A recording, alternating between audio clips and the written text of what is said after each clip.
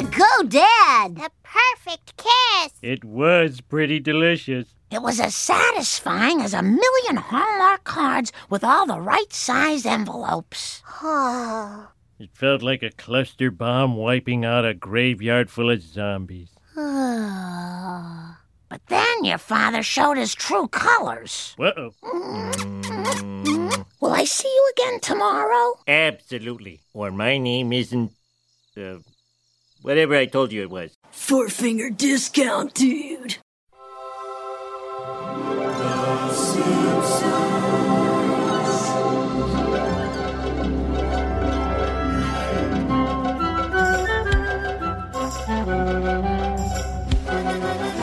Welcome to Four Finger Discount. This week we are here to review episode FABF13. It is a flashback episode, one that was fine. It is called The Way We Weren't. I am Dando. I am Guy, and you never know what you get with Four Finger Discount. Some days Dando and I will be on the same page entirely. Some days it's like loved it, hated it, and you never can tell who's going to enjoy what or not. I had quite a bit of fun with The Way We Weren't. It's not a world beater by any stretch. They're hard to write, I think, the flashback ones. It's just sometimes you find I have to stop it. But there were a couple of times when I was watching this going, like for example in this episode, Milhouse says, "My first kiss." And I'm like, yeah, but you know back in season 3 when you had a whole episode about Milhouse getting a girlfrild? and he kept kissing her. It's just little things like that. I'm like, oh, it's like, do the writers actually... I'd be very interested to know, do the writers just not remember, not know, or do they remember and go, it's been 15 years, who fucking cares anymore? I think what would have been funny and a little provocative if Milhouse had said, "My first real kiss." Oh, that would have, in 2004. Oh my! Yeah. Particularly between a preteen boy and a grown man. Yes, I as I said at the start, didn't dislike this episode. I just found myself not really laughing all that much, but I enjoyed it. It was still entertaining, which is all you can ask for, really. I would prefer a few more laughs, but it served its purpose, that's for sure. I'd say so, yeah. Look, as I said, not a world beater, but I liked it more than I was amused by it, if you know what I mean. That's kind of where I was coming from. Yeah, I didn't laugh at it that much, but I still enjoyed it. The only thing was, I put it, my in brackets here, I wrote, "Not this shit again," when Marge said, "I never would have married you." I was like, no, I don't want one of these stories again. The only thing that's really sort of not took me out of the moment with this story, because I liked what they were going for with the fact that Marge and Homer have actually been lifelong lovers without them realising. I like that. That's cute. I like that.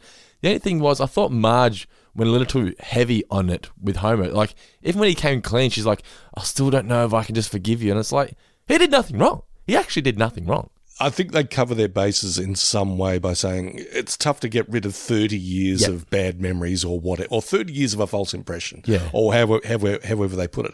I think that makes a lot of sense. For me, it reassured me that it made more sense after watching it the second time, because the first time I watched it, I went, is it really something that was that traumatic that you had to hold on to it for 30 years? But then I rewatched it, and I'd completely missed the whole Patty and Selma rubbing it in at the end to really make her think that boys are just terrible people, you know what I mean? So I was like, so her sister's rubbing it in at the end really sort of solidified to Marge, don't trust boys ever. And I was like, okay, so at least, as you said, they covered their bases in that aspect. Yeah, and she's of a mind that, this Elvis character is just, been a complete love him and leave him kind of scumbag. Yeah, so I get where they're coming from. Look, I think what I probably dug mostly about this, I mean, the romance aspect of it is fine and kind of sweet. I just realised that I'm a real sucker for summer camp stories. Yeah, even when the campers, isn't it? Yeah, even when the campers aren't getting hacked to death by Jason. I was about to say, summer camp stories, it's like the perfect setup for both comedy and horror. It's weird. It is, yeah. or comedic horror. Indeed. So, and also a shout out to my young nephew, he's in his 20s now, Patrick, my sister Edwina's son, who is currently over at Camp America, somewhere in the wilds of Pennsylvania, as a counsellor. Is it wet and hot there? I've got to get in touch with him, actually, but apparently he's having a very nice time. Oh, good for him. Patrick, was it? Yes, although he I think he was over in America for like 3 weeks and got appendicitis. Ah, shit. Now, is he actually going there, or was he just taken there by his parents and then they just never came back? It's a good point, but also a bit of a cheap gag in that one. I mean, I'm not a cheap gag, but I'm not a fan when they have to throw in little explanation bits. It's like we didn't need the little bridging bit. It's like about, what, did you tell this camp that I was underprivileged so I go there? Yeah, told them. And yeah, it's like we got it. We got it. Just drive off and have the rear bumper fall off. Yeah. That's great. I think that, yeah. So, and of course there are times when it's like, yeah, so-and-so or whatever. That works. It's almost like at times because they never used to do it all that often, but now they are trying to explain the joke thoroughly to the viewers, saying, just in case you didn't understand what we're going for here, here's the punchline in more detail. They don't trust us. Yeah, they don't think we're smart. But yeah, as you were saying, yeah, an enjoyable episode, but how eerie was it? I posted this in the Facebook group. We got a Roe versus Wade gag in this week of all weeks. That's fucking eerie, right? How very timely. Yes, indeed. Yeah. I'll tell you what, in my day job, by the way, this should be my day job, folks. Should be the day job for Dando and I. like it, subscribe. Yeah. But during my day job, I was editing a bunch of stories about the Roe versus Wade decision that happened in the States over the weekend. We're not going to get too political about it, but in the words of Olivia Rodrigo and a lot of other artists out there, fuck the Supreme Court. Hey, my favorite. What were your favourite moments from The Way We Weren't? I was very partial to the romance animation. It was good, wasn't it? I felt like it went a little bit too long. I enjoyed the whole lot, but I was like, you really didn't have much of a story here. You spent like 2 minutes telling this That's little montage. true. But they're doing that more and more often. When they get a chance to do something different, the animators, they're going for it. Remember we had the Catch Me If You Can? You thought it went a little bit too long? It's like they just go, something different. Let's cling on to it and do as much as we can, because it would be fun to finally get away from Springfield and do something wacky like this. Absolutely. And the animations I did for both characters was very in character as well. I mean, I thought initially it was going to be the same for Homer and for Marge and Homer, but Marge's was very unicorns and rainbows and, dare we say, traditionally girly. But then Homer's was quintessentially Homer because it was all junk food. I love the Kool-Aid. A question for you, Dan. Yeah. Is Kool-Aid Man the jug, or is he the drink inside the jug? It's kind of like one of those the chicken before the egg questions. It is a bit. I think Kool-Aid Man. I think the Kool-Aid itself is part of him. Without the Kool-Aid, he isn't Kool-Aid Man. Without the jar, it's just Kool-Aid. So that they need both. Maybe the jug is his body and Kool-Aid is his blood. I was going to go with that and I was like, it's a bit gruesome, but yes, let's go with that. No. That's mansplaining on par with the Simpsons writers. I will say that's one of the Family Guy gags that stuck with me that I still find funny. Bursting through the wall. Oh, yeah! And then just tiptoeing outside the wall. All right. So that is... that was your favourite moments, was it? I liked Patty and or Selma's line about, I know all about men except below the waist. That's what I had as well. Based on a G.I. Joe I bought. Yeah. I love that because... They always play up the fact that they were lesbians, right? Not Selma. Selma's obviously straight because she's dated various men. She could change in the future, but Patty they've always played up as the gay one, and I like that she's the one that bought the G.I. Joe doll. And of course, let's not forget collar tug. Which part was that? Oh, Homer had one at the end. He did too, of course, yes. I actually didn't mind because it just took me back to the, are we there yet? Are we there? Can we go to Mount Splashmore with the, how about now? How about now? It was all right, yeah. Mount Splashmore remains the apex of that joke. The best time it's ever been done. Yeah, exactly. When he's in the shower. But I just, as I was saying earlier, enjoyed, because I was going into it a little concerned that they're going to tamper with continuity to the extent where Marge and Homer didn't first meet at school. And they didn't first meet there, obviously, but they had a reason. They covered enough ground to make it believable that they didn't realise who each other were. They didn't realise that they actually met when they were 10 years old. Yeah. So I was just worried that they were going to go, well, let's just throw the whole The Way We Was out the window and just make this story up. I just realised this, and it probably shows how dumb and unobservant I am. Yeah. But one of the reasons they wouldn't have recognised one another is because Marge had the different hair. Yeah, because exactly, yeah. And Homer had the eye patch. Yep, and he never asked for her name. That's correct. And he gave his false name. Yeah. Oh! It all makes sense now. Everyone listening to this is going, yeah. Why are we listening to these dickheads? Maybe they should be listening to our podcast. Yeah, exactly right, yeah. Next question. You there, eating the paste. All right, it is now time for some trivia. But before we do that, we have some shout-outs to read out. Those, of course, being our $20 patrons. Kicking off. Woo! Let's kick off this week with Steamed Ham Champion Dylan Haggett, followed by Jordan Moleman Ritchie, Andrew Zer, Christopher Darby, Sally Kimberley, Kevin Dental Plan Flood, Hank Scorpio, Jonathan Rossi, Zach Pruitt, Timothy Burleson, Joel Yolande, Katie G, Daniel Kotnick, Shannon Hofer, Reese Roberts, Jenna Rice, George McMenemy, Adam Sanderson, Stephen Roberts, Sean Deavy, Bella Winterbank, David Stewart, Groundskeeper Noah, Tom Pickering, Mark Boston Burgess, and Declan Phoenix. Thank you so much, guys, going to support us here at Four Finger Discount and hopefully make that dream of us turn this into an occupation a reality. We appreciate all of your support. And we just appreciate the fact that you guys continue to listen each and every week. You're all champions. Indeed. Respect on all of those names. Yes. And of course, yeah, if you want to support the show, you can do so by becoming a patron at patreon.com/fourfingerdiscount. But as I said, we just appreciate the fact that you are listening to the show. So my first question, Mr. Davis, for The Way We Weren't is, Milhouse's Kisses taste like what? Ringworm medicine. Correct. What does ringworm medicine taste like? Do you reckon they'd have to flavour that thing? Ringworm medication you actually rub on your body. I don't That's think what you I actually. thought, yeah. I think it's more a cream. So is he eating it?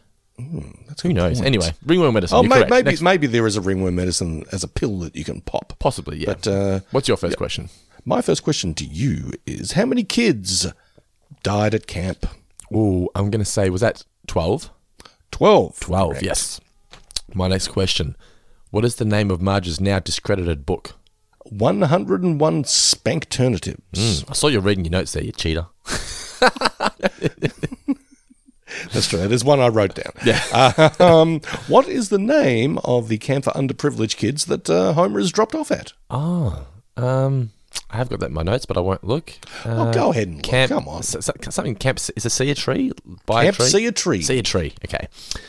My next one, I've got a few questions for this one. It must mean that I did enjoy it. How many pieces of pie did young Homer eat, or young Elvis eat? I believe he ate 16. 16 is correct. Well done. We're doing a lot of numbers this time around because the number of forks that the girls at the girls' camp had to learn how to use. It's not 30, is it? Is it It's very close. Is it 33? It's 13, 13, 33. 33, yes. it is 33. I was going to keep guessing the 30s until I get it right. My next one is, who also irons their hair? Not in this episode, but Marge says, oh, just like so-and-so does. Oh. Leslie someone. Uggams. Uggams. Who is that? I looked it up and then just didn't really pay too much attention. I believe she is an African-American, or as Carl puts it, black, entertainer from the 60s and 70s. Okay. When you say entertainer, do you mean actor, actress? More a singer, I believe. Singer and okay. dancer. Like a Liza Minnelli kind of deal? Quite, yeah. I'm not a card-carrying member of the Leslie Uggams fan club, although I have heard the name. Pretty sure singer-dancer with sidelines into acting. A triple threat. I immediately just thought she created like the Ugg boot. Do you know they're not really a thing outside of Australia, Ugg boots? I thought they were big in the States for a while. Are they? Okay, but they would call them something different, I'd say. But yeah. Well, no, they were the legitimate Ugg boots. Oh, And, okay. Yeah, and people, we wear them as like slippers. Yeah, yeah. Yeah, they were wearing them out and about. Like they're stylish. Okay. I think there was a time when like the Kardashians and Paris Hilton and all that were like, wouldn't be seen dead without my Uggs. No. Something like that shit. You see someone at the supermarket with the Uggs, it's like, oh, times are tough. Either times are tough or that it's very lazy. Yeah, I'm the second, man. I wear my Ugg boots to the supermarket, not all the time, but if you've got your trackies on, it's like, well, I've gone. I'm 50% Costanza. I might as well go 100% Costanza and wear tracky dacks and Ugg boots. For those of you overseas, tracky dacks are just sweatpants. Yes. Tracky dacks. Yeah. Tune in to Four Finger Discount for all your Aussie slang needs. What's your next question? My next question to you is, what book is Cookie Kwan reading? It was Bet Your Accent. How to Lose Your Accent in 30 Years. Is that right? That is right. Yeah, so I didn't really quite get what they were going for there because I swear she just sounded the same as what she does when she's older. So I was like, did she not finish reading the book? Did that book not work? That's another thing with this, right, was it's almost like, and I've read the review and I completely agree, this episode at times almost felt like Simpson babies. Like, why does, when I do flashbacks of them being kids, do they have to all be characters that exist now in Springfield? You know, like you had little mini comic book guy, mini Wiggum, and mini whatever. I kind of liked that it was. I didn't get that it was comic book guy. What, really? When he asked for the 10 cc's? I finally got it. Oh, when he spoke. That was the thing. The voices sounded like they did when they were adults. They needed, because the Marge character, Julie made it a young Marge, but everyone else just sounded like they do when they're adults, like Cookie Kwan and Helen Lovejoy. It's just older voices. I was like, Yeah, but at the fat camp, I was like, it's Clancy Wiggum. But I was like, I don't know what reckon there's any other of these fatties. Is that Jeff Albertson? Which is comic book guy's real name, by the way. Oh, okay. All right, I'll give you a couple more questions. Do you have any more as well? No. Okay, then I'll give you the last couple. Marge likes Parliament, but not what? She does like Funkadelic. No, she does not like Funkadelic. And my final question is, who is on the cover of Homer's memory box? Beretta. And what's on his shoulder? A parrot. Nope. Parakeet? Nope. Well, to me, it looked like a cockatoo. Oh, okay. I don't know why. Maybe it was. Beretta was a TV detective from the 1970s, played by Robert Blake, who allegedly killed his wife and got away with it. Oh, my. Yeah. The OJ before there was OJ. Pretty much. So, all right, that is trivia for The Way We Weren't. We'll be right back, guys, after this short break with our in-depth review. Good news, everyone! Everyone's favourite podcast from the year 3000 has returned. Yes, it is Tales of Futurama. Each week we'll be going back and revisiting every episode of the series, discussing the themes, gags, and all the Easter eggs you may not have seen the first time around. It's Tales of Futurama, available now exclusively at patreon.com/fourfingerdiscount.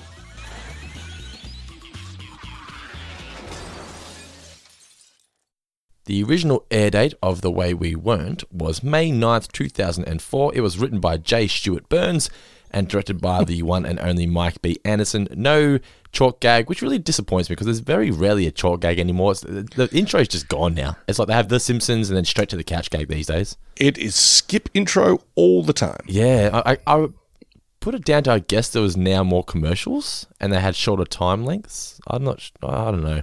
Anyway, but the couch gag was where the Simpsons are sitting on the couch as normal. From off screen, someone hurls knives at them, at their heads, but only hits the sides. Homer tries to get a bowl of chips, but a knife also stops him from doing so. Oh. Yes. All right, so the episode kicks off with Ralph and Milhouse raking leaves, working for Bart. He's always been like that way, hasn't he, Bart? He becomes friends with people he can push around. Very much. This is also a bit of a riff on the classic Mark Twain story of Tom Sawyer. Tom Sawyer, I think, pulled a bit of a prank on the neighborhood kids. He was tasked with painting a fence. Yes. And he... I've never read Tom Sawyer, actually. Yeah. Nor have I. I haven't read a lot of Mark Twain, I think, and not for years. But I do recall that Tom Sawyer sort of conned the neighborhood kids into painting the fence. And actually paying him to do it. Yes, okay, cool. Sounds like my kind of guy. Savvy cat, that Tom Sawyer. Sherry and Terry arrive with their boy-crazy cousin who thinks Bart is cute, and he wouldn't mind pushing that in the mud. So they go to play spin the bottle in the treehouse, and they pour out the beer outside the window. Milhouse pours it into Homer's mouth. I've just got here, it's just odd, right? So he goes to investigate. Homer drunk? Why? And he goes to investigate. He climbs up the treehouse, right? Meanwhile, Milhouse has spun the bottle, and he lands on the cousin, goes in for a kiss. I hope you like ringworm, taste of ringworm medicine, but he ends up kissing Homer, right? And then Homer, in a few moments, is confused where the beer's gone. And I'm like, but you just went up there to find out why you were drunk, and then you find an empty beer bottle. Maybe put two and two together? I was more confused by drunk off one beer. What a lightweight. Yeah, that is true. Yeah, it should be drunk off one beer. Regardless, though, it goes up. My beer! You never had a chance to become my urine. You little...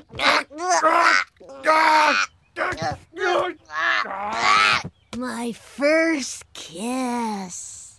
Super weird. It's a little weird. Yeah, it's very weird. But yeah, as I was saying earlier, it's not his first kiss, and he'd be aware of this, but well, whatever, let's forget about that. Marge suggests that they do family court. She got the idea from a now discredited book on raising children, 101 Spankternatives. I've never been spanked. I will never spank my kids. What's your thoughts on spanking your children? I thought you meant monkeys. Yeah. I'm all for it. I was never spanked by the folks. Bobby? When I was little. He just made you stand 3 meters away and just booted a football at your head? Exactly. We call that kicking in danger. No, that never happened either. But the school that I went to, and this is back in the dark ages, folks. This is back in the 1970s. Had corporal punishment. You know, if you really misbehaved, you copped one. That's crazy that teachers hit you. I just can't fathom that. It's crazy. Yeah, copped a spanking on the butt. Did they do it in front of the class? No. I mean, so if you had to get a slap across the fingers, you had to stay back and they would do it, or how would they do that? No, I mean, I didn't go to some Dickensian era Catholic school where nuns were sort of rapping you on the knuckles with the ruler. My dad said they used to do it at the school he went to. He went to this Norlane West Primary School. Oh, maybe they did do it then. Well, at the school I went to, they didn't do that. But if you're going to get corporal punishment, if you're going to cop a spanking, and it wasn't pants down, bum up. That's the way we like to punish. It was, you just bent over, you kept your shorts up, and got a whack on the bum, and that was it. With what? With what? Usually with a hand, or maybe with like a plastic ruler. It's just madness. I don't know how. So just say, right, for example, you went home that day and you told Bobby, I got spanked by the teacher. Was it just a case of the mentality back then was, oh, well, you probably deserved it? Or yes, you shouldn't have misbehaved. Yeah, okay, fair enough. Yeah, and I mean, I have no kids and I'm not about to lay my hands on anyone else's kids, but I remember for a while being of the mind that very little kids, I'm not talking about a real belting or anything like that. I'd be talking about like a little swat on the butt if they were doing something not even wrong, but something that might be possibly endangering them.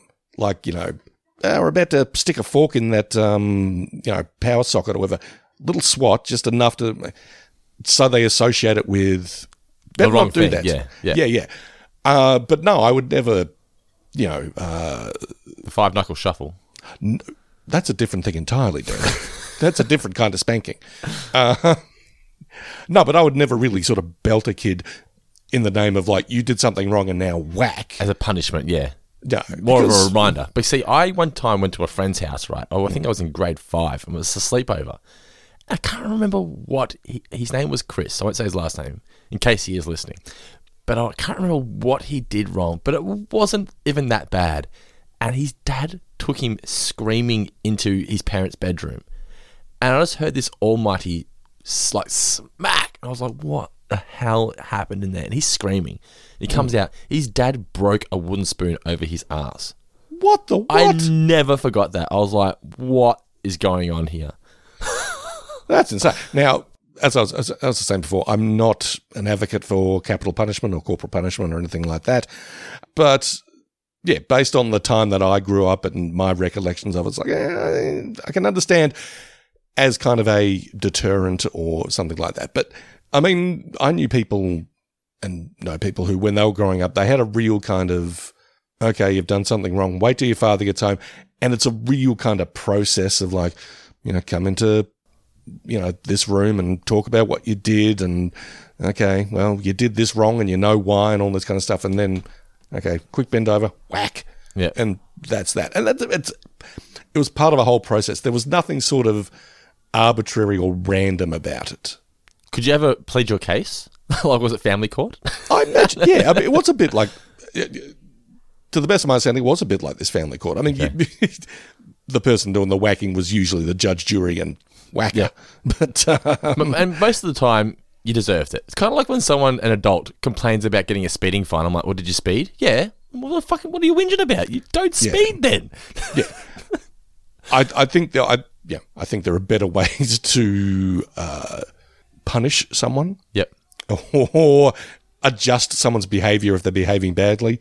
But I don't think it gets or deserves entirely the bad rap that it gets. This has been Parenting Tips for a Man with No Children and a very Middle Ages viewpoint. So we're at family court, and Bart justifies it.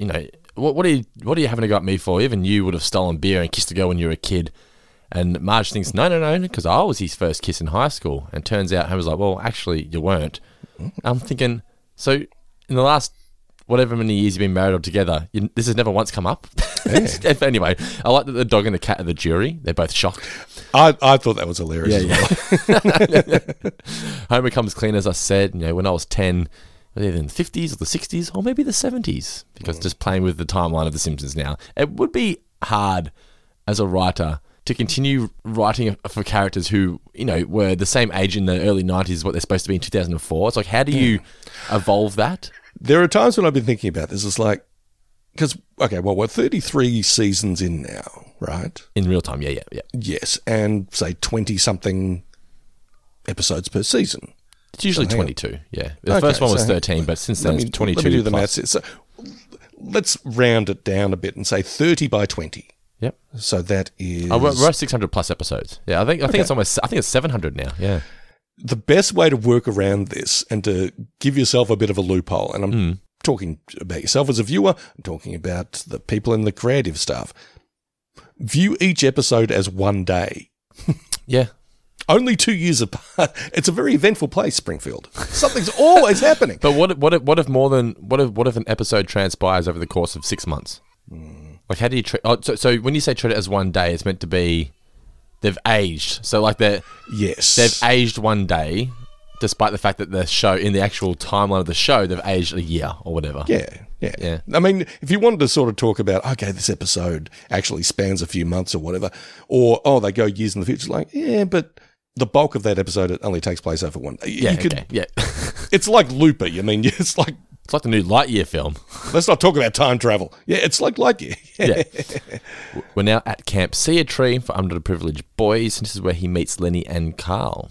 See, I got a little zing out of that. I mean, I know it's probably not how things happen, but... We've never seen them meet before. We've seen them as kids, as friends, but never seen them meet. Okay. Yeah. Well, that's the thing. I like summer camp stories. I like flashback stories like this, like, when they were young. And I thought this was very, very cute. And then, of course, Mo shows up. Yeah, Mo's the junior counsellor whose parents dropped him off 2 years ago and just never came back. I thought that was fitting for the character of Mo.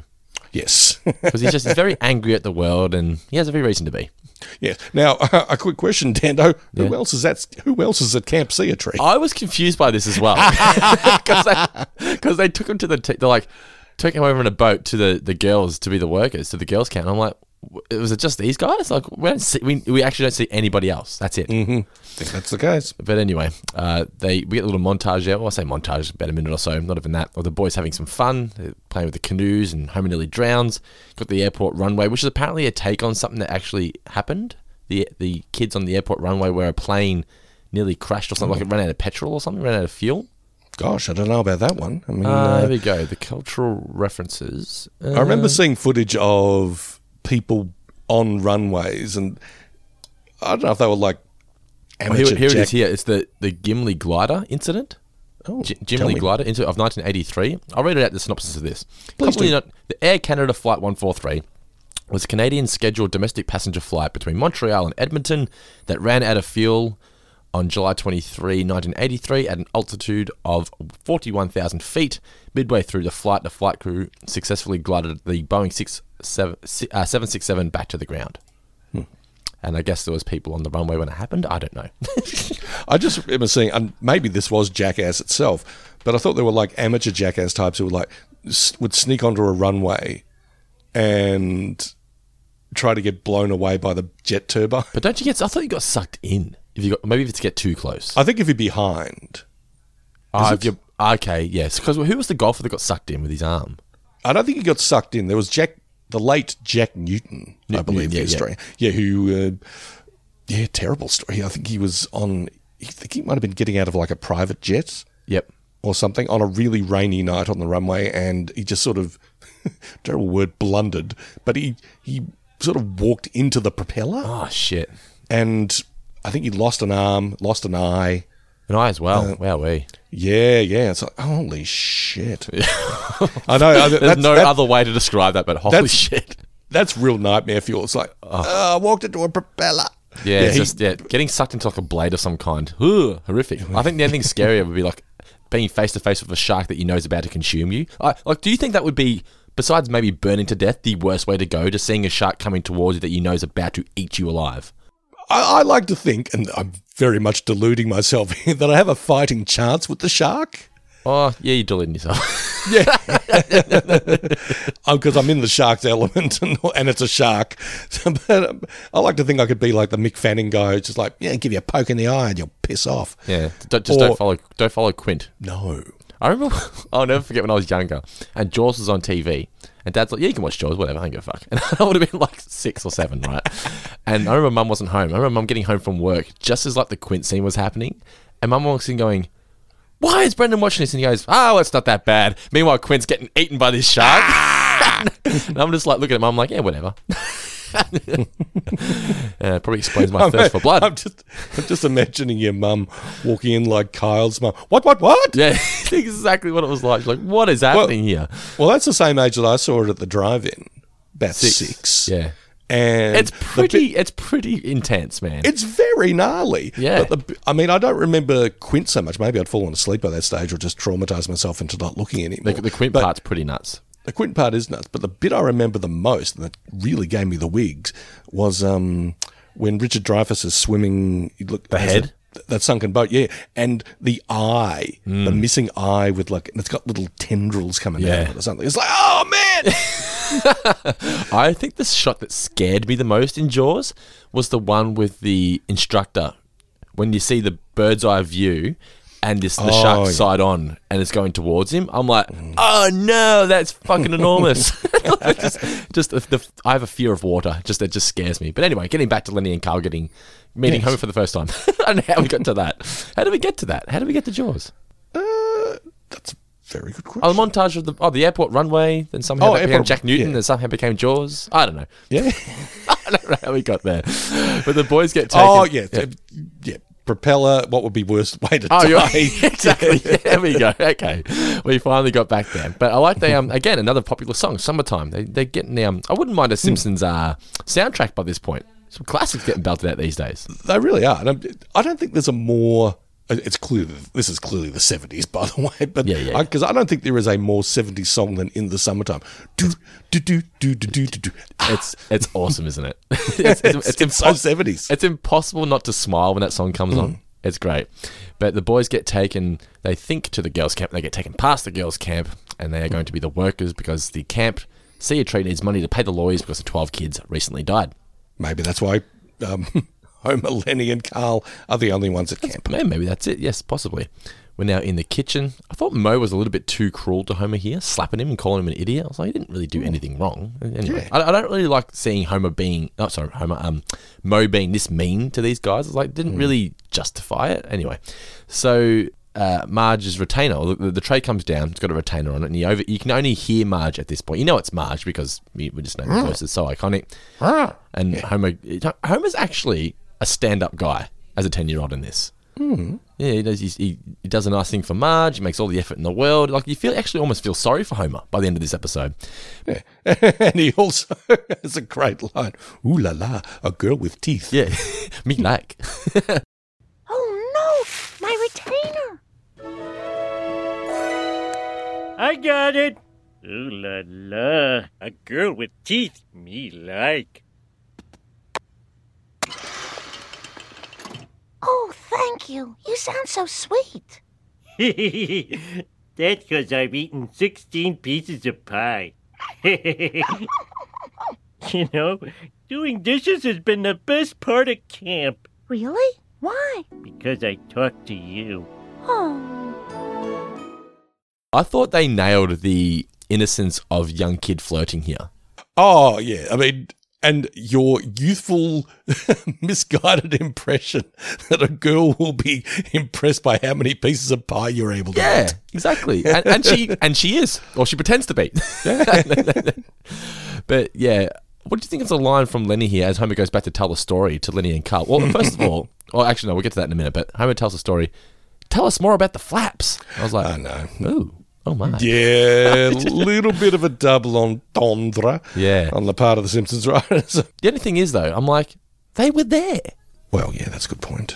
Maybe they were very busy doing their own Possibly. kitchen duties. Yes, possibly. But she said that she wanted to meet him, so Lenny says, you better take protection. And he takes a switchblade. Easy gag here, obvious gag, but it works. It did, and I'd forgotten about the whole eye patch thing prior to that. So I was like, that's a bit cheap. And it's like, no, it's actually not bad storytelling because it sets up that he needs an eye patch, and because he has an eye patch, she doesn't recognize him. It's a payoff. Nice one. Mo says, don't worry, mate. Chicks dig eye patches, they dig or scars, everything but zits. I guess it's Roe versus Wade, and it's my right to choose.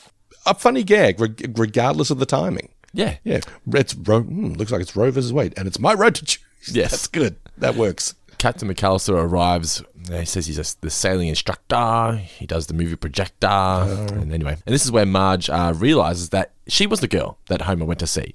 And her heart's broken. Even though Lisa thinks it's romantic, he says, no, Homer broke her heart. I never would have married you if I had known that. And I was like, that's a bit of a stretch, but come on. Anyway, and we got a really weak ending to this act. There are plenty of reasons not to be married to Homer. That's what I've got here. I'm like, all the shit you've forgiven him for this season, but that's the thing. That's the thing. He set you up for a crime. Yeah, you went to prison for him 3 episodes ago. This is what sparks it? Come on. Anyway, but then Homer races off to take a recess, and I was like, that's a bit silly. We come back, and Bart says that, Homer, you're lame. Because Bart's kissed 3 girls, and Homer's like, oh my God, I'm so lame. And Marge is annoyed. She says, you're not going to be kissing anybody for a while. I didn't mind Homer's response here. What does he say? Something along the lines of, oh, really? I can still kiss you though, right? Marge explains that she was at Camp Landerman, and where you learn to talk, walk, and hold your liquor like a lady. And Marge is doing really well. A couple of good things just before that, though. I did like Homer once he realizes the whole setup, he goes, well, yeah, Marge made that other girl look like a Godzilla made of garbage. Thought that was pretty funny. Yeah. And I did like Marge's lead into to her story, where she's talking about, it's a very boring thing she's talking about. She said, and now that I've captured your interest, let me continue. Nicely done. Marge, what was the weird walk they were doing? Is that meant to be something? I didn't get that. No, I think it's just as they used to do in etiquette or appointment classes. Keep your legs closed, girls. Okay. So you've got to keep them closed to the point where you can't. Don't be afraid to use your nails, boys. I liked that. I'd be proud for you to be my husband's mistress. And what do you think? This next line though was just, what the hell's going on here? She goes, and then my tendon snapped. They heard it all the way in Shelbyville. No, I was like, what? I don't get what was the point of that? Anyway, so they're learning to use all 33 forks, and Helen Lovejoy takes the wrong fork, so she gets stabbed in the hand. Nicola once stabbed me in the hand with a fork because I tried to pinch a chip off her plate. That's justified. Yeah, exactly. She went for it. I didn't think she'd actually do it. She goes, you do it. Bang, I'll allow it. Yeah. It was something along the lines of steal my food, feel my fork or something. And I was like, yeah, whatever, bitch. And then I was going to take a chip. Bam! Your fork in the hand. Like a skin-breaking one or just a little jab? No, it looked kind of like spider bites. Like it was enough. It didn't stab me, but it was just like, holy shit, she went there. How early in the relationship was this? Probably 2 years. Oh, okay. I think she did it in England, so it would have been about a year, about 2 years, yeah. Different rules apply in England. Yeah. Don't use the word wanker. And don't call your girlfriend a wanker in front of her family. Well, indeed. And also, don't watch The Nanny and talk, she was out on her fanny. Yeah. What? She what? I remember as a kid being so confused by that. I'm like, why are they allowed to say this? Am I allowed to sing this? Why is Nanny Fran out on her vagina? Yeah, that doesn't make sense. Anyway, I'll go with it. But as Marge, she's put a knife and fork together. She's denied herself dessert. She's doing very well at this etiquette camp, young Marge. She puts the dirty tray, but unfortunately she's left her retainer on there as well. But Homer, being the gentleman that he is, or Elvis I should say, he sends it back. I thank you, but I don't even know your name. I bet it's something low rent, like Billy Bob. Or Homer. Big ugly Homer. Oh, I'm sure it's a much nicer name than Homer. Think, Homer, think. What did you say? I'm Elvis. Elvis Jagger. Elvis Jagger Abdul-Jabbar. But then it cuts to, she says, I told my friends I have a date, and they're getting her ready for the date. And I'm like, they were literally standing right next to her the whole time. I guess. Yeah. Like they were, I don't know. Let's just keep moving. Lovejoy then says, maybe you should iron your hair, but unfortunately Marge burns it, which is why she goes full brunette for the night. Then Cookie Kwan disses her for worrying about having straight hair. Yeah. That's a thing I've noticed with Nicola, because Nicola's got curly hair, and she's always like, sometimes she straightens it.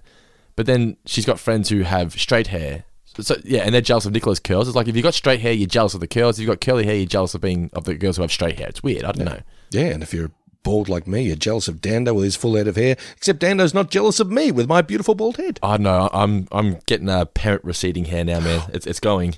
Like, you lift up the hair there, and it's disappearing. It's going fast. Oh well, you're going to look even more handsome, more distinguished. Yeah, just need that silver streak. But Homer arrives, and Marge's like, oh, he's got an eye patch. I've never seen a boy so mysterious. And she thinks his name is Elvis. And he's like, Elvis, who was that? Oh, that's right, Elvis. And Bart's like, we've heard this story twice. What are we going to hear it from the camp for the sea captain now? And then he's just randomly in the living room. Whatever, that's not really much there. Homer then wants to kiss her, but he doesn't know what to do. But then he thinks of the greatest move ever, the old yawn and reach. I've never done the yawn and reach. Never used it, no. Because it's just, if I ever tried to use it, I would use it in a sense that she knows what I'm going for. It's meant to be funny. Yeah, you're sort of like, we know what. Yeah. She's like, but just hurry up then. I think growing up, it was like, even I knew at a young age when I first wanted to start kissing girls, like, I'm pretty sure we all watched the same episode of Happy Days. I remember Nicola, because we didn't kiss till like our third date, I think, right? And she's like, I remember thinking, does he even like me? He's not going to give me like a kiss goodnight or whatever. And I remember it was because she was staying at her friend's place at the time when I first met her. And I was about to leave, and she like grabbed me, pulled me back, and she was like, gave me a look as if to say, "You better fucking kiss me." And then we just went for it. And then it was just what's the song that was playing during the montage here when they first kiss? Happy Together. So happy together. And then we've been happy together ever since after that kiss. But Marge just goes in for the kiss because she thinks she's boring him because he does the yawn.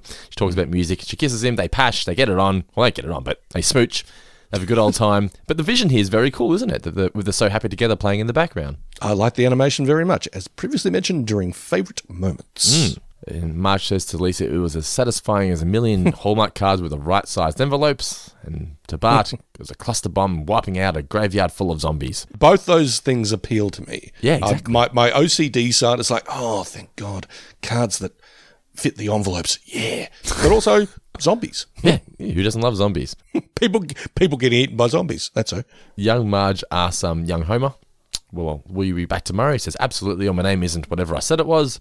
They agreed to meet at Second Date Rock, but unfortunately he doesn't come. And it was years before she could trust the boy again. And Lisa all of a sudden turns on Homer. How could you?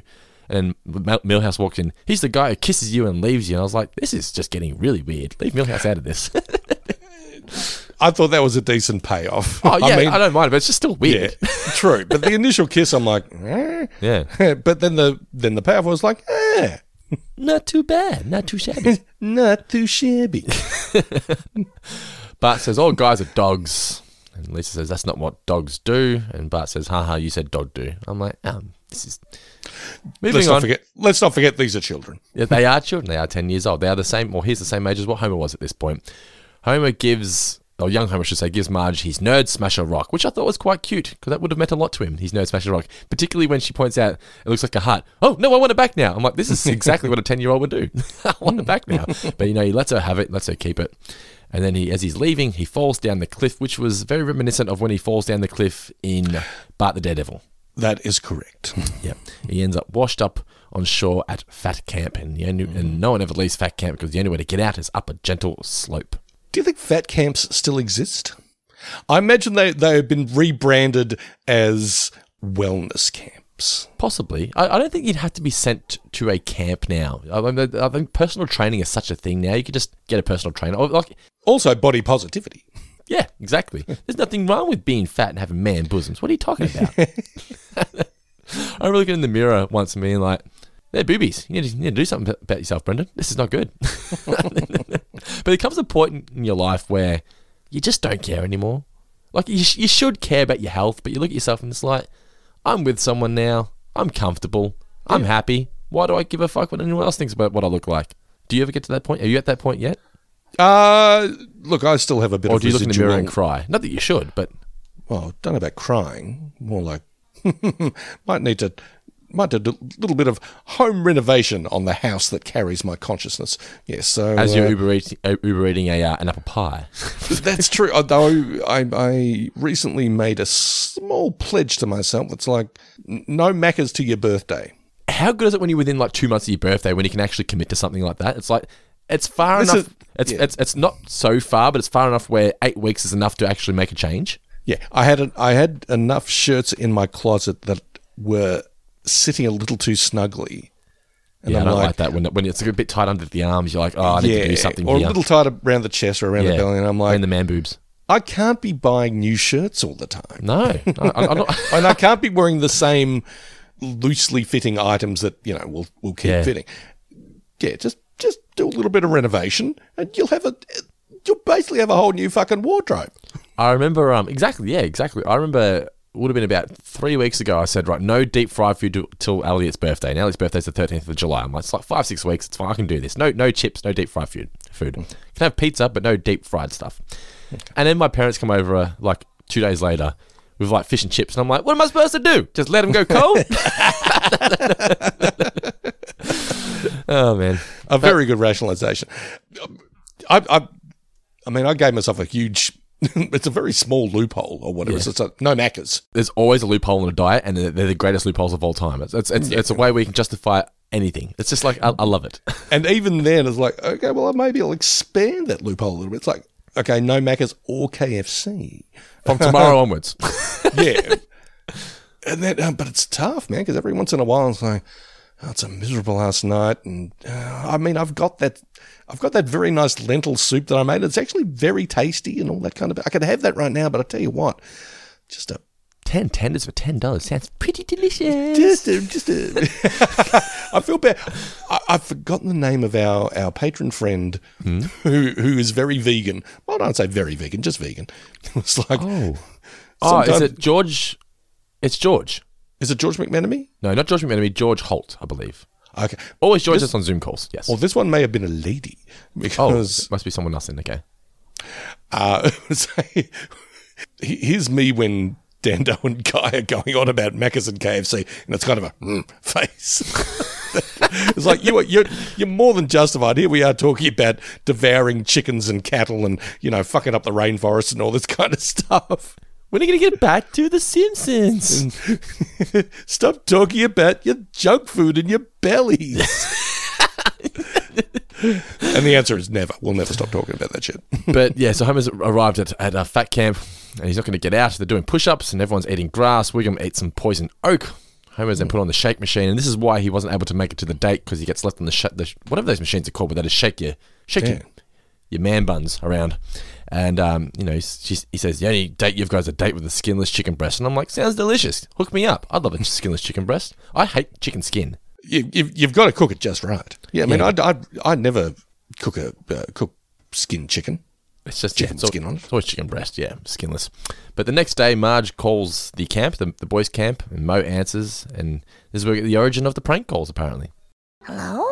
I'd like to speak to Elvis Jagger Abdul-Jabbar. Hey, don't you try and prank me with a fake name. I will whip out your intestines and use them to make a lanyard. Hello? Oh! And that's the origin of that. I must admit, again, it's like the earlier joke about Abe, Grandpa Simpson, pulling up to Camp See a Tree or whatever. Explaining it too much. Because it's like, it's Mo's first pranking. I thought that was kind of funny. And then it's like, and that's the origin of that. It's like, I wasn't sure. Yeah, I guess I don't mind the way they phrase it. I think, and that's the origin of that. It's like, okay, I'll let that one slide.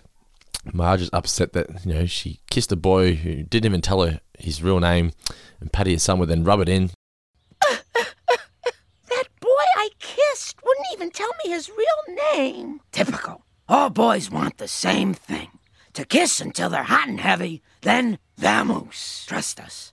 We know everything about boys, except what they look like below the waist. I have some theories based on a G.I. Joe I bought. I love the term downstairs for your Your parts pieces. Your parts pieces. It's like, what's going on downstairs? Yeah, what's going on downstairs? Can I have a look downstairs? Cookie Kwan then asks if she's leaving because of the boy, and I know they're only 10. I've got here, they're only 10, but anyway, I just like you're also pregnant. So I just love how rumours just spiral out of control in primary school. It's great. Everything reminds Marge of Homer. The only issue I had with this was, it looks like Homer, but because she's looking at her luggage or whatever, all her clothes wrapped up in her suitcase, and it looks like Homer. But it looks like Homer when he's a grown-up, bald with the 5 o'clock shadow. Oh, because I must have has the eye patch, but he's got no hair, and he's got the 5 o'clock shadow. I'm like, that's grown-up Homer. Okay, because I must have been looking away from it, because I looked back just at the very microsecond of the scene, and basically all I saw was the eye patch. Yeah, no, I'm like, that's not young Homer at all. That's hairless 5 o'clock shadow Homer. Maybe that's what you call foreshadowing. Ooh, there you go. 5 o'clock foreshadowing. Or maybe it's just a coincidence. Or a mistake. It's a very good chance that they fucked up. We're at Fat Camp still. And as comic book guy says, man was not meant to sit up, and he needs 10 cc's. I like the little banter between the other guy. I think his name is Gary or Bill. I think it was Bill, actually. So, I need 10 cc's. By that I mean cupcakes. I know, Bill. I've been here longer than you. See, another version of that, and they sort of it's like, actually, no. I mean, you probably wouldn't have got that it meant cupcakes. No, you wouldn't have. 'Cause I thought he meant cc's, the potato chip. Homer escapes on Sammy's scale repair van, and Marge's mum at the same time picks her up in the car, and she throws that heart rock out the window. It cracks when it hits the ground, and Patty and Selma are there, they start beginning smoking, and I'm like, aren't they I suppose they'd be like 50. What are they doing there? Wouldn't they be too old for it? Anyway, it doesn't matter. Who cares? Doesn't matter. It's not important. Homer arrives, and they tell Homer that Marge never wants to see him again. And Homer's like, but what we had was special. And Patty gives him a big old smooch on the lips. Was that special? I like the reaction of just crying, no! It was not special. He then finds the half of the rock, and he's like, oh no, I've broken her heart. Good metaphor there. And Marge half-hearted forgives him, because we're back in real time now. He's like, you got to forgive me now, right? She's like, yeah, I guess so. Bart and Lisa know something's up. Well, Lisa doesn't. She takes Bart away. Then we get the what about now moment that I was mentioning earlier, where Homer's just constantly asking Marge, you forgive me now? What about now? I mean, I'm thinking, I understand you've been holding on to this for 30 years, but have you not moved on slightly from this? It can't be that painful, surely. Yeah. In the face of this new evidence, surely you must have, reconsidered. Surely you should be somewhat relieved, shouldn't you, that you weren't actually stood up? Yeah. Yeah, it was actually the love of your life this entire time. But anyway, Homer apologizes, and he brings up all the bad things he's done in the past. As Marge says here, a girl only has one first love, and I guess that didn't mean much to you. And I'm like, what are you talking about? Of course it did. He just explained to you that. Have you not heard this story? Were you not listening? He just explained to you. He tried to get back to you. She doesn't believe that Homer's been thinking about her all these years, or he was thinking about her all those years. And I liked actually the fact that he said that girl was all I could think about until I met you. And I was like, that's actually really sweet. He pulls out his memory box, which he hasn't opened in 30 years. He's got a letter from his pen pal Osama. I'm like, oh, there we go, 2004. And he pulls out the rock and his IBM stock ing, which was nice as well. Here's what I'm looking for. Oh, homie, you did care. I sure did. I kept it right next to my IBM stocking. I kept my heart, too.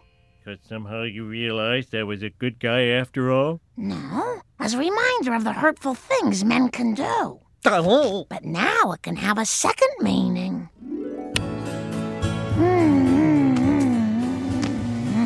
Oh, Elvis. Oh, anonymous girl who turned out to be Marge.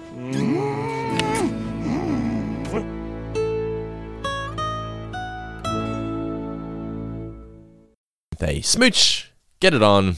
And the rock comes apart, but then in the midst of their smooching, it goes back together again. It's all cute and adorable. Nice. Yeah. It's nice. She says, ooh, Elvis, and ooh, an ominous girl who turned out to be Marge. And I was like, well, that's a sweet ending. There's yes. They didn't fuck up continuity to me with this. I thought there was enough there where it's all believable that they still thought they were meeting for the first time in high school. It's actually, after reviewing it, a very nice story. It was indeed, yes. Look, as we said at the outset, not necessarily a laugh a minute or even every 3 or 4 minutes, but left you with a nice warm feeling. Oh, wait a minute, that's me. I pissed my pants.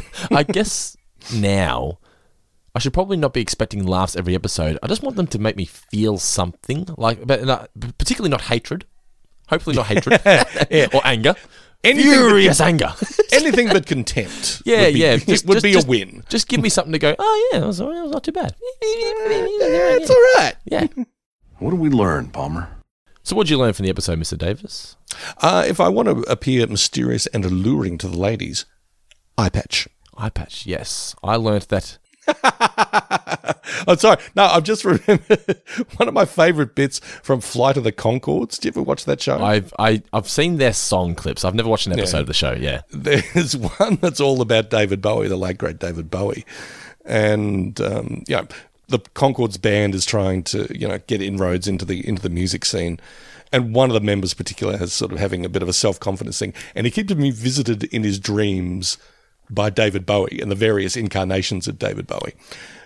And it's Jermaine Clement doing Bowie, and doing a great Bowie voice, by the way. The voice of, well, that's why they got him to sing, "With Tamatoa hasn't always been this glam," the song from Moana.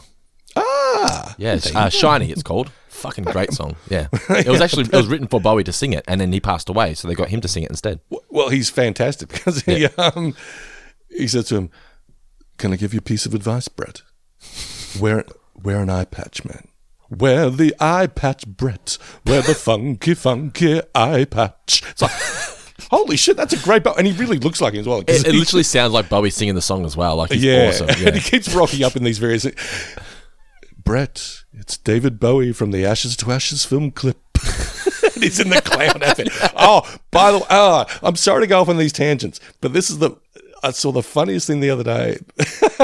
Let's rename this. Let's not call it Four Finger Discount anymore. Let's call it Funny Things I Saw the Other Day. But there was an interview with Bowie from the time he was making the Ashes to Ashes film clip, and he was in the clown outfit. And some old guy, they were on the beach, and some old guy sort of walked into frame. He was like having his daily stroll on the beach. And Bowie's like, "Well, I'll get out of the way while they reset, and let this old fella enjoy his stroll." And the director said, "So do you know who this is?" And the old guy said, "He's just some cunt in a clown suit." and Bowie, to his credit, says, "I never forgot that because, yes, I'm just some cunt in a clown suit." So, rest in peace, Bowie. We miss you. I remember driving home from work, and it said on the radio that David Bowie had just passed away. It affected me. Like, that one hurt, man. I think that and Robin Williams are the two celebrity deaths that have hurt me the most. I'm trying to think about the ones that hurt me the most. This is funny because I'm not a huge Sopranos guy. I've never even seen all the show. But when James Gandolfini died, I was like, fuck. And a few others like that. I think Philip Seymour Hoffman was a bit like that. And Alan Rickman as well. I was going to say, I bet you Alan Rickman rocked you. Yeah. Yeah. I mean, because what about Prince? That was just so surprising. More than I felt more shocked than sad. Yeah. I mean, sad, of course, but it's like, but wait, how can Prince die when he's not human? Yeah, exactly. He's just supposed to live on forever. How can God kill a god? Was he real? Was he even real? Yeah. Yeah. From this day forward, your name shall be... It is the New Name Championship, the Guy Davis New Name Championship for The Way We Weren't. The current leaderboard stands at this. We had a bit of controversy. I had a message this week from Luke McKay. He done it again. So apparently he was on 14 points 1 week, got 1 point, and we didn't give him the extra point. So that means the current leaderboard now stands at this. In third position, Jordan Saville and D.L. Gorman both on 13. In second position, we have a tie between Luke McKay and Philip J. Hawkins, both on 15 points. And 1 point ahead of them all is Nora Coker. She's clinging onto that lead just as hold on. There's only 2 episodes left. Can she hold on? We shall find out. Who have we got this week, Mr. Davis? Nora, just so you know, and everyone else on the leaderboard and all the wild cards out there, you know we're doing this blind. I don't have a grudge or a bias against anybody else. I'm all about the name. It's funny. I feel like you must have subconsciously been selecting Nora because ever since we've done the blind one, you haven't selected her once. Really? It's crazy. I'm pretty sure that, we... Maybe once, but it was like, Nora. And then as soon as we changed, it was like, no. I'm not sure if that's the case. Yeah. I get the feeling that... I could be wrong. I was picking Nora blind there for a while. Yeah. Anyway, let's see what happens. Let's find out what happens after this one. Yes, that's true. Now, in previous episodes, previously on Four Finger Discount, we've been doing a lot of honourable mentions. We've been doubling up points and all that kind of business. Not this time. Ain't got time for that shit. Nobody got time for that. So it's just one person's getting 1 point, one person's getting 2 points, and one person's getting 3 points. Yes. Who will they be? Let's find out now. Okay, 1 point goes to Domancing the Stone. Domancing the Stone was given to us by one Heath Appleby. Well done, Heath. Ooh, let's go to Applebee's. That is Heath's first appearance on the leaderboard. So, Heath, you are now in the wildcard draw. Well done, my good man. Nice. Who got the 2 points? Heath. 2 points go to Kysterious Girl. Ooh, Mark Boston Burgess gave us that one. Oh, I think Mark Boston Burgess might be a bit of a Peter Andre fan. Oh, who is it? Do you know Mysterious? Is it Mysterious Girl? Yeah, because he says mysterious, but it's Mysterious Girl. Was my favourite song when I was a kid. Well, I loved it. It was my favourite song. Oh, mysterious girl. I want to be close to you. What a song. All right, 3 points. So what have we got? 3 points go to The Kissing Link. The Kissing Link. Remember the weakest link? What a shit show. Goodbye. The Kissing Link was given to us by Luke McKay. Oh my God! He's done it again. He has taken the throne. He is now in first position. So, what? Luke McKay, you are now on 18 points in first position of the Guy Davis New Name Championship. Nora, you finally lost your title. You're now in second position. There's still a couple episodes to get some points. You're on 16, and Philip J. Hawkins is outright third now on 15 points. Well done to Luke McKay. He's climbed up that leaderboard very quickly. Luke. Nice work. All right, so that is the Guy Davis New Name Championship. Remember, guys, if you want to be a part of it, just got to be a patron, patreon.com/4fingerdiscount. But for now, it is time for some mailbag. Jamil is here. Ooh. Okay, Mr. Davis, the first question comes through from George McMenemy. What was your childhood alter ego that you used, and in what situations? I always went by Sid on arcade machines when I got onto the high score table. That's a good question. Alter ego. Well, when it comes to video games like that, I mean, my initials are RGD, so I always did RGD on the rare occasions when I got near the high score. That was usually when you were like the first person in the arcade. It's like they've rebooted the game. It's like, yeah, yeah, that's right. I'm top of the leaderboard with 1,200 points on Space Invaders. And everything else says I don't think I had an alter ego when I was a kid. I didn't really have an alter ego as such, or maybe I did, but that's between me and my therapist.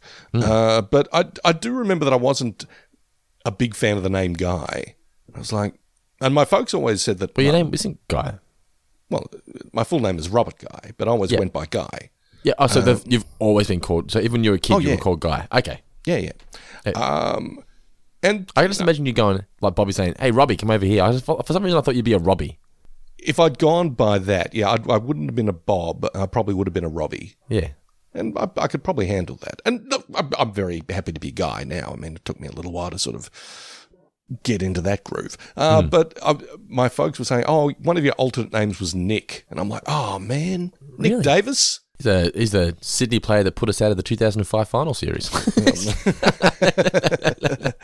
All right, well, maybe not that great. But I just thought, Nick Davis, he sounds like a cool cat. He sounds like a Matthew McConaughey, Australian version of Matthew McConaughey. All right. Have you seen Nick Davis in the latest rom-com? I can picture that. You with your long flocks. When I saw that picture you put up recently when you were young. You would have been like 10, I reckon, maybe? I think I was about 9 or 10 there, with the very late 70s hair in the very faded photo. It looks like, is that the ghost of Guy Davis? But you always have a look on your face when you're younger like, yeah, baby, I know it. Oh, I don't know. There is a selection of photographs of me. I did like a little modelling shoot. Not modelling, but it was like, we need some nice photos of Guy. You have some ripper fucking sideburns. Oh, yeah, it's not even sideburns. It's just it's 70s look, hair. It sits there, yeah. Yeah, it's shocking. But there's this sort of photo shoot of me in my best gear or my best casual gear, and I'm actually like I know you can't see it, but I'm pulling the face where I've got, or I'm pulling the pose where I've got my chin on my hand like that. Yeah. Like I've got my fist under my chin, this is very casual and natural. And I clearly am just, do you know the movie Clifford? Have you ever heard of that one with Martin Short? That's not the Red Dog one. No. Okay, no. It's Martin Short and the late great Charles Grodin, and Martin Short is actually playing like an 11-year-old boy. Oh. And they Lord of the Rings it so he's very small and everything around him is big, and he's just like he's like problem child. And there's just this great bit in it that everyone linked to when Charles Grodin died. Charles Grodin just is so frustrated with him because he's come to stay with him and he's just fucking up his life. It's like, just look at me like a human boy. You can't do it, can you? Charles Grodin is the best. He really is. And Martin Short's just sort of pulling these, he's trying to smile and but he's just looking like he's drugged or, dim or something. And that's what I look like in these photos. Like, I'm trying to smile, but it's just like, eh. And there's still, luckily, Mum and Dad had him in a place in the house where the sun was hitting him, so they're basically faded now, so you can't really see them anymore. And I'm like, thank God. Let's just get these off the planet. Speaking of, tonight, isn't it the debut of Only Murders in the Building? It's back, baby! Oh, yeah! What a show. I'm sorry, I think I might have blown out the speaker. When I said that, people, guys' eyes lit up. I know. I was like, I thought it was on Wednesday night, but it's tonight, and it's 2 episodes. It is tonight? It is. It's on. I believe it's on Disney Plus as we speak. I'm just looking up here. Season. Oh, that says 28th of June.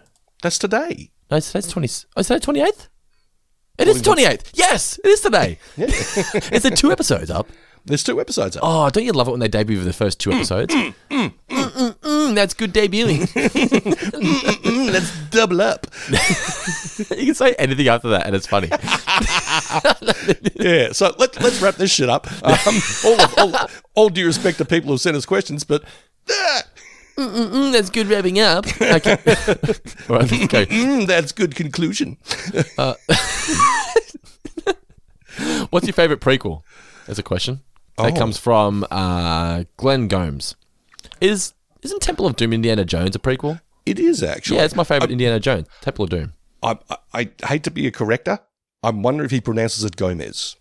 Gomez. I apologise, Glenn Gomez. Yes, if that is the case, or Glenn if that is your real name, Glenn might get in touch and go, "The fuck is Guy talking about?" if it ended with a Z, I would say Gomez, but it ends with an S. That's why. Well, that's the thing. But I mean, it has the Z sound. Yeah. Being around the lovely Louise's teenage daughter, Audrey, I think she might be partial to a singer named Shawn Mendes. Ah, yeah, he's got the S. Yep. Yeah, so I think when it's Glenn Gomez, I'm going to say he's Gomez from now on. Just Gomez. Oh, Gomez.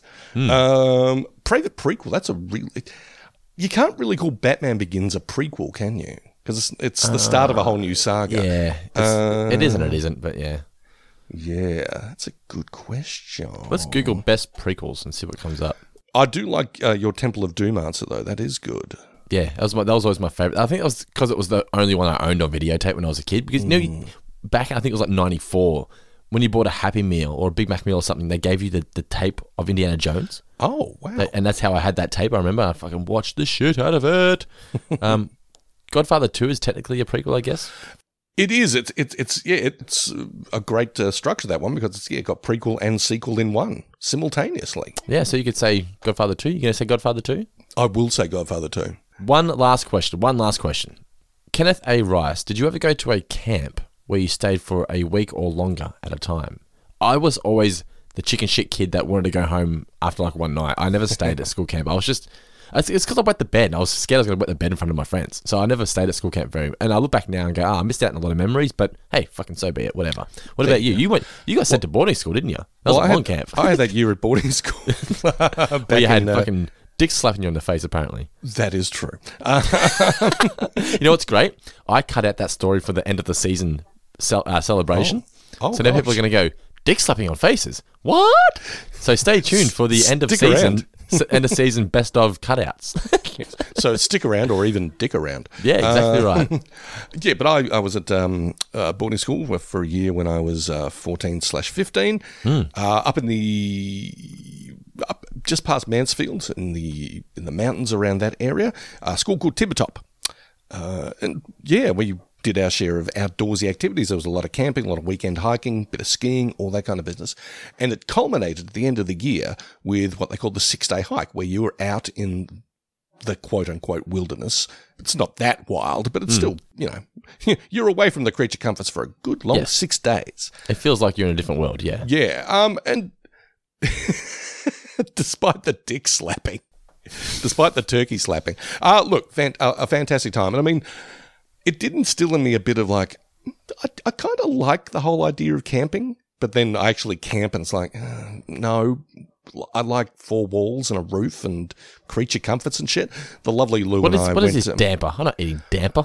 Damper? No, give me something that's dry. I don't want damper.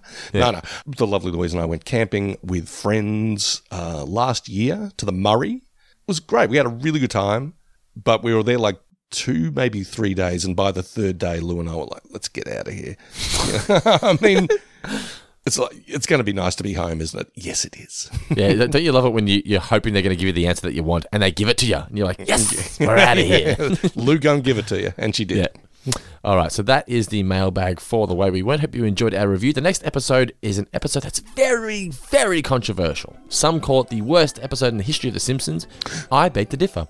It's called Bart Mangled Banner, and it's very much on par with Kill the Alligator and Run. Remember we reviewed that episode and it was where they say Kid Rock and it was just a bunch of crazy shit and it never shies away from being crazy? Yeah, I think in hindsight, were we mean about it? I think we were like, it's no, not that bad. We both went, why is everyone angry at this episode? This episode's funny. Or it's just fun. Yeah, I watched this episode last night and I enjoyed it. So, well, yeah, I'll watch it soon and maybe I will too. It's a completely fucking out of this world ridiculous episode, but it never tries to be anything but that, which is what I appreciate. And nice. So Bart Mangled Banner is the next episode of 4-Finger Discount. This has been The Way We Weren't. Don't forget, if you do enjoy everything we do here, you can support the show by becoming a 4-Finger Discount patron, patreon.com/4fingerdiscount. But we just appreciate you listening to the show each and every week. But for now, Mr. Davis, that's good patronage. And Mr. Davis, any final words for those incredible listeners out there? Yeah, I hate this podcast, but I love the health plan. Shh.